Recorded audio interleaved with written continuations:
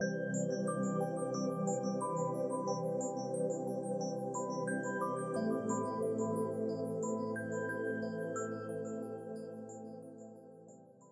everybody. Welcome to 2ZQ Hot Takes, where we discuss issues both big and small. I am your host, the very handsome Tim Kirk, and today I'll be talking about food safety. First, there is no 5-second rule. That is a booby miser, an old wives' tale. Something your mother would tell you as a kid when you dropped food on the floor she just cleaned, or whatever convenient lie anybody wants to believe. The actual instant anything becomes contaminated, it is contaminated, and it spreads. All raw meat should be separated from all other foods. All contact with raw meat should end with soap and hot water on your hands, cutting boards, and utensils, then dried thoroughly. Rinse and dry all fruits and veggies thoroughly. Not once, not when you feel like it, every time. Keep your fingers away from your nose, eyes, ears, mouth, and any other orifices. The hard lesson to learn is when you actually come into manual digital contact with capsaicin, the stuff that makes chili peppers burn, and you don't thoroughly wash your hands, then you scratch your eye or any other previously mentioned body part, or others. It will burn like crazy, and unless all of your surfaces, that is, cutting boards, knives, etc., are thoroughly cleaned and dried, it spreads to everything else you are cutting, and again back to you. So if that is the case, germs, bacteria, viruses, we are being told the coronavirus can be on food, and icky stuff, all travel at least as fast and as widespread as the hot stuff in capsaicin. It's that easy. Don't pick stuff up off the floor if you aren't going to wash and dry it first. And you should more than likely just accept the loss and toss it, especially if it has been cut or peeled. Food safety in the marketplace. If you are online at a supermarket, in my case, Trader Joe's or Whole Foods, you might have seen people with those plastic carry baskets full of produce, and instead of putting everything in a wheel cart, like a sane person, they carry those damn things around like it's a shopping montage in a movie set in Paris in 1961. 1. They get heavy, and you are lugging your goods around. Ugh. 2. People tend to place them on the floor and kick them along the way when they are in the checkout queue. Now, to stop right there, I live in Manhattan, and I wash the floor of my kitchen and bathroom as often as possible. They get dirty in large part due to whatever we have on the soles of our shoes that is dragged in with us, and a few steps inside the house means they get grit and dirt and ick, and it comes in with us. So I clean. I'm not Felix Unger by any stretch, but I get grossed out by filth. Some people are fine like that, but it makes me sick and it gnaws at me until I take action. Now switch back to Trader Joe's. I shop at the second busiest Trader Joe's in the U.S. The staff has told me so. They work very hard. It is on 6th Avenue between 21st and 22nd Streets. That is a very busy neighborhood. People drag whatever they have stepped on outside and bring it inside with them, and then drag it all over the floor of the second busiest Trader Joe's in the U.S. So, when I see people kicking their baskets along the floor while they are waiting to go to the checkout, I have to wonder what enters their minds, as the fresh produce they are buying is less than a half an inch from the filth people drag into the second busiest Trader Joe's in the U.S. The baskets literally scrape the surface and bring up the detritus and street filth, and it lands on their produce. And I always see them buying some precious frou-frou items that will help them stay young and alive forever, except for the fact that they have industrial waste and decomposing food, animal waste, fossil fuel exhaust, grit, and particles landing and settling on their food. From the street traffic on 6th Avenue, outside the second busiest Trader Joe's in the U.S. I was in Whole Foods on 24th and 7th recently when a middle-aged woman just coughed and hacked her face closely into the entire fresh produce aisle with the misters for a prolonged period of time. And a guy standing next to me and I turned our heads and looked at each other in disbelief with dropped jaws. It was like watching a 6-month-old infant on mommy's lap with no hand reaching up to cover, no handkerchief, no face in the crook of the elbow, no self-restraint, no discipline, no self-control, no consideration, no nothing. We kept on saying, I know, to each other, shaking our heads and blinking repeatedly.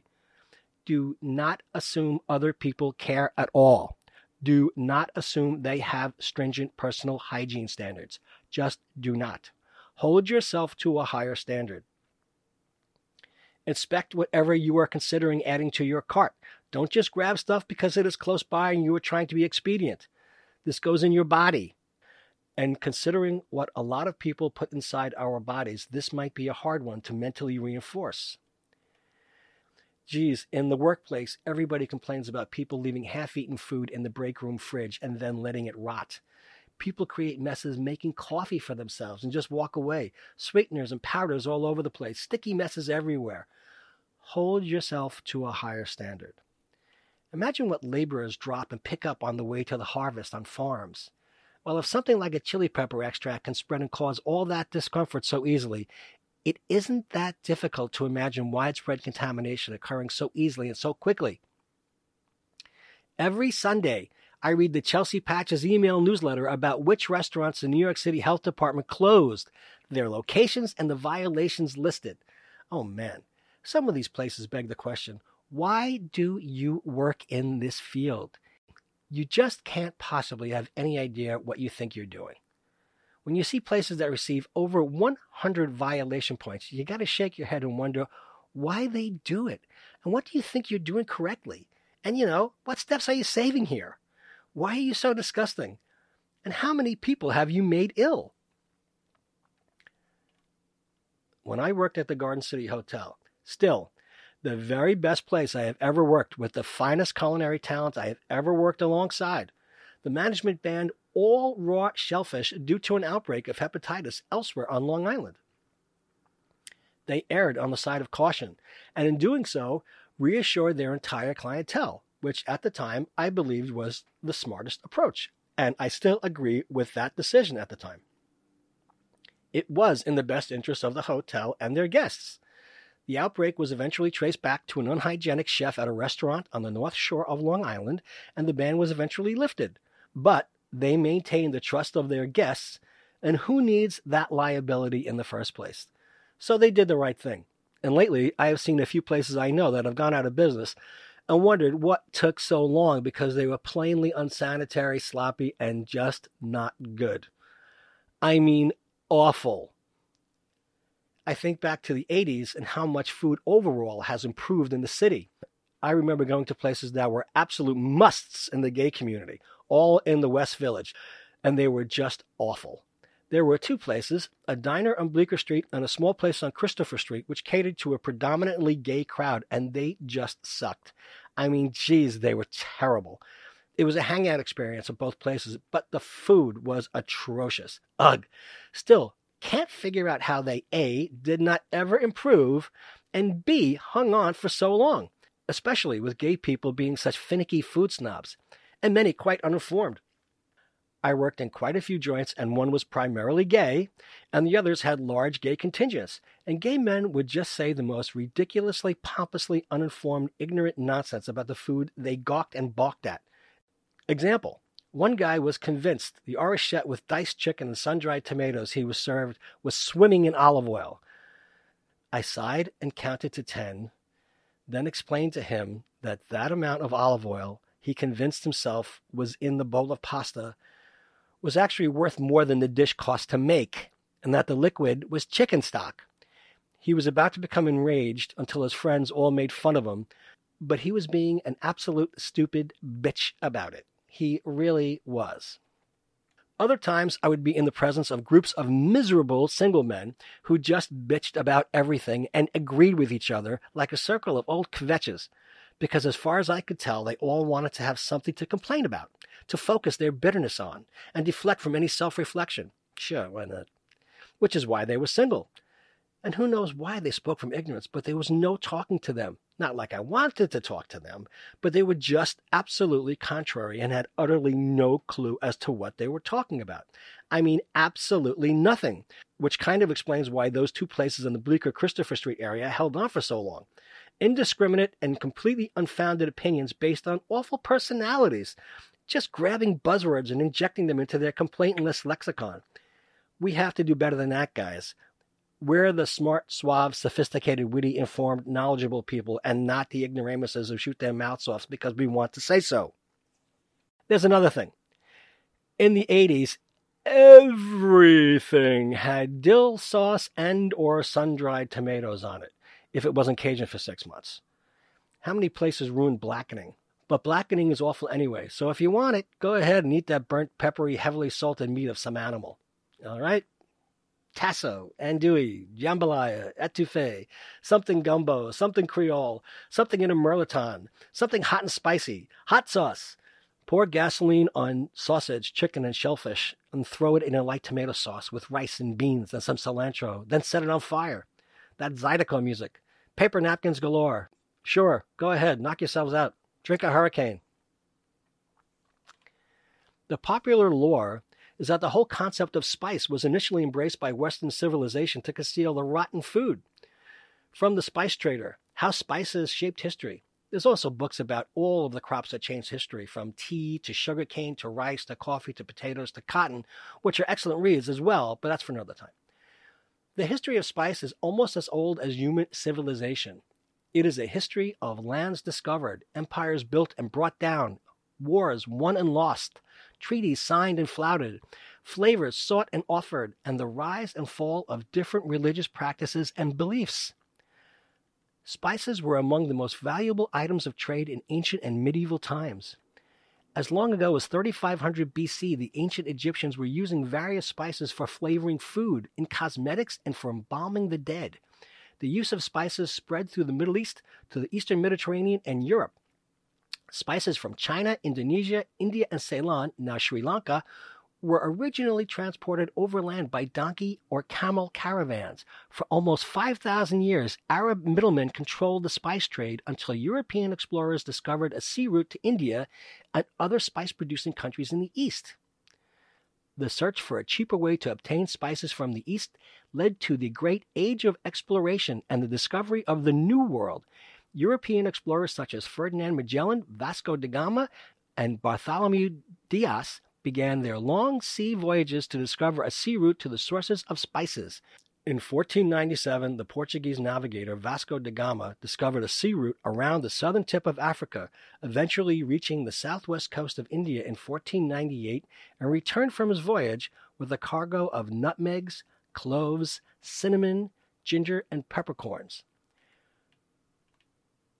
During the Middle Ages, spices were as valuable in Europe as gold and gems, and the single most important force driving the world's economy.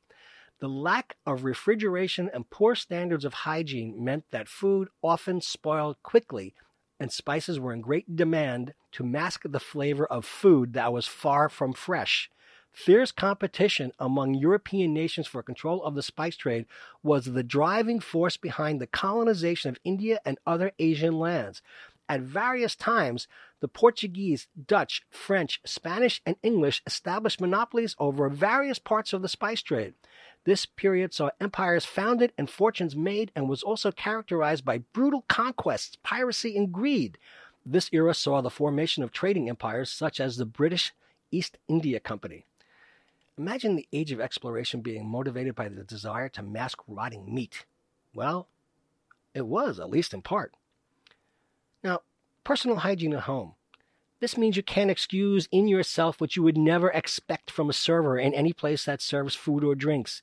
You have to be as mindful in your own home as you expect total strangers to be to you outside. And really, you should have a lot higher personal expectations for yourself. Wash your hands frequently. I mean, really wash your hands. Soap and hot water does not hurt. Do it. On just a few points, the New York City Department of Health says fruits and vegetables may be contaminated if they are handled or processed in facilities that are not kept clean. They come into contact with contaminated fertilizer. They are watered or washed with contaminated water. Now, the woman who used to live across the street from us would wash her floor and dump the wastewater on top of a fruit and vegetable stand right across the street, and that wastewater would land on fresh fruit and vegetables. So that's exactly the truth. Contamination may also occur if food is incorrectly handled by an affected food worker or if it touches other contaminated food. The symptoms, onset, and length of foodborne illness depends on the type of microbe and how much of it is swallowed. Symptoms usually include vomiting, diarrhea, and stomach cramps. Always treat raw poultry, beef, and pork as if they are contaminated. You can keep your food safe from bacteria by following these tips. Wrap fresh meats in plastic bags to prevent blood from dripping on other foods. Refrigerate foods promptly. Wash cutting boards and counters immediately after use to prevent cross-contamination with other foods. And a personal note, wash, not rinse, wash. Detergent, hot water, then rinse. Ensure that food reaches the correct internal cooking temperatures. Avoid eating raw or undercooked meats. Avoid eating raw eggs or undercooking food containing raw eggs. Avoid using raw milk. Among the food-related illnesses are salmonella, norovirus, campylobacteriosis, staphylococcal enterotoxin B, E. coli, listeria, shigellosis, cholera, and botulism. A loved one contracting E. coli and being very close to death from mishandled prepared food at a restaurant which was not culpable because the food was contaminated before processing was even more insane. Turned out to be romaine lettuce that was picked, and wild hog fecal matter that had come into contact with it was not detected. There were 57 cases across the country from this one batch of lettuce, and one person, who turned out to be a friend of several friends we just happened to coincidentally know and resided in another state, passed away from it. Sheesh. So, take whatever precautions you can and do not hesitate to seek out health care if you feel ill. Food safety in restaurants. I gotta say that I have been spoiled, and I have had the good fortune of working in very fine places, and that some tried hard, but the very last thing that any place that ever expects to do legitimate return business will ever permit is unsafe food handling. This is paramount. I have been to more than my share of awful places, and the food has been terrible, and that means they don't know how to cook. And if they can't cook, it is very likely that they do not possess the knowledge to maintain food safety. And I have been to places that it never occurred to me to eat at, just go there for drinks after work. And I looked through the little window and the double doors of the kitchen, and I could not believe the absolute filth I saw. I mean, I never worked with anyone who would ever let any of that mess get that far at any point of the night, let alone leave a kitchen empty while that disgusting pile of filth and mess just attracted flies and vermin, and slobbery was accepted. I can't imagine how it was allowed to occur in the first place, or even left for 1 minute. No way, ever. But it happens, and we trust that it will be okay. Sort of like when Seinfeld told a joke about getting into a cab with no seatbelts and the guy drives all over the place. And instead of being very concerned, you just kind of slump back into your seat and blank out. Not everyone does this, and not everyone is indiscriminate, but if you go to a place that sucks on a regular basis, you're asking for it. And just about everyone I know has had a food mishap at their favorite place or places. Something disagreed with you. It could have been one in a million things for a number of reasons that all converge in your gut at the same time. We all like to tell ourselves anyway. And I have also repeatedly been told of very bad, digestively volatile experiences at even very well-known splurge places. Fancy schmancy. And, that crudo wasn't right. That terrine kept me up all night. That game fowl seemed gamier and more foul than I expected. It's not just dirty water dogs or awful fajitas. So again, take whatever precautions you can and do not hesitate to seek out health care if you feel ill.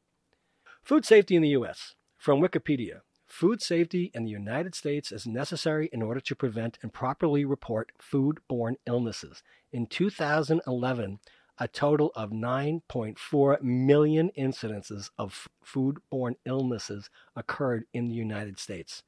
Widespread foodborne outbreaks typically spark legislation rather than legislation working as a preventive measure against foodborne illnesses.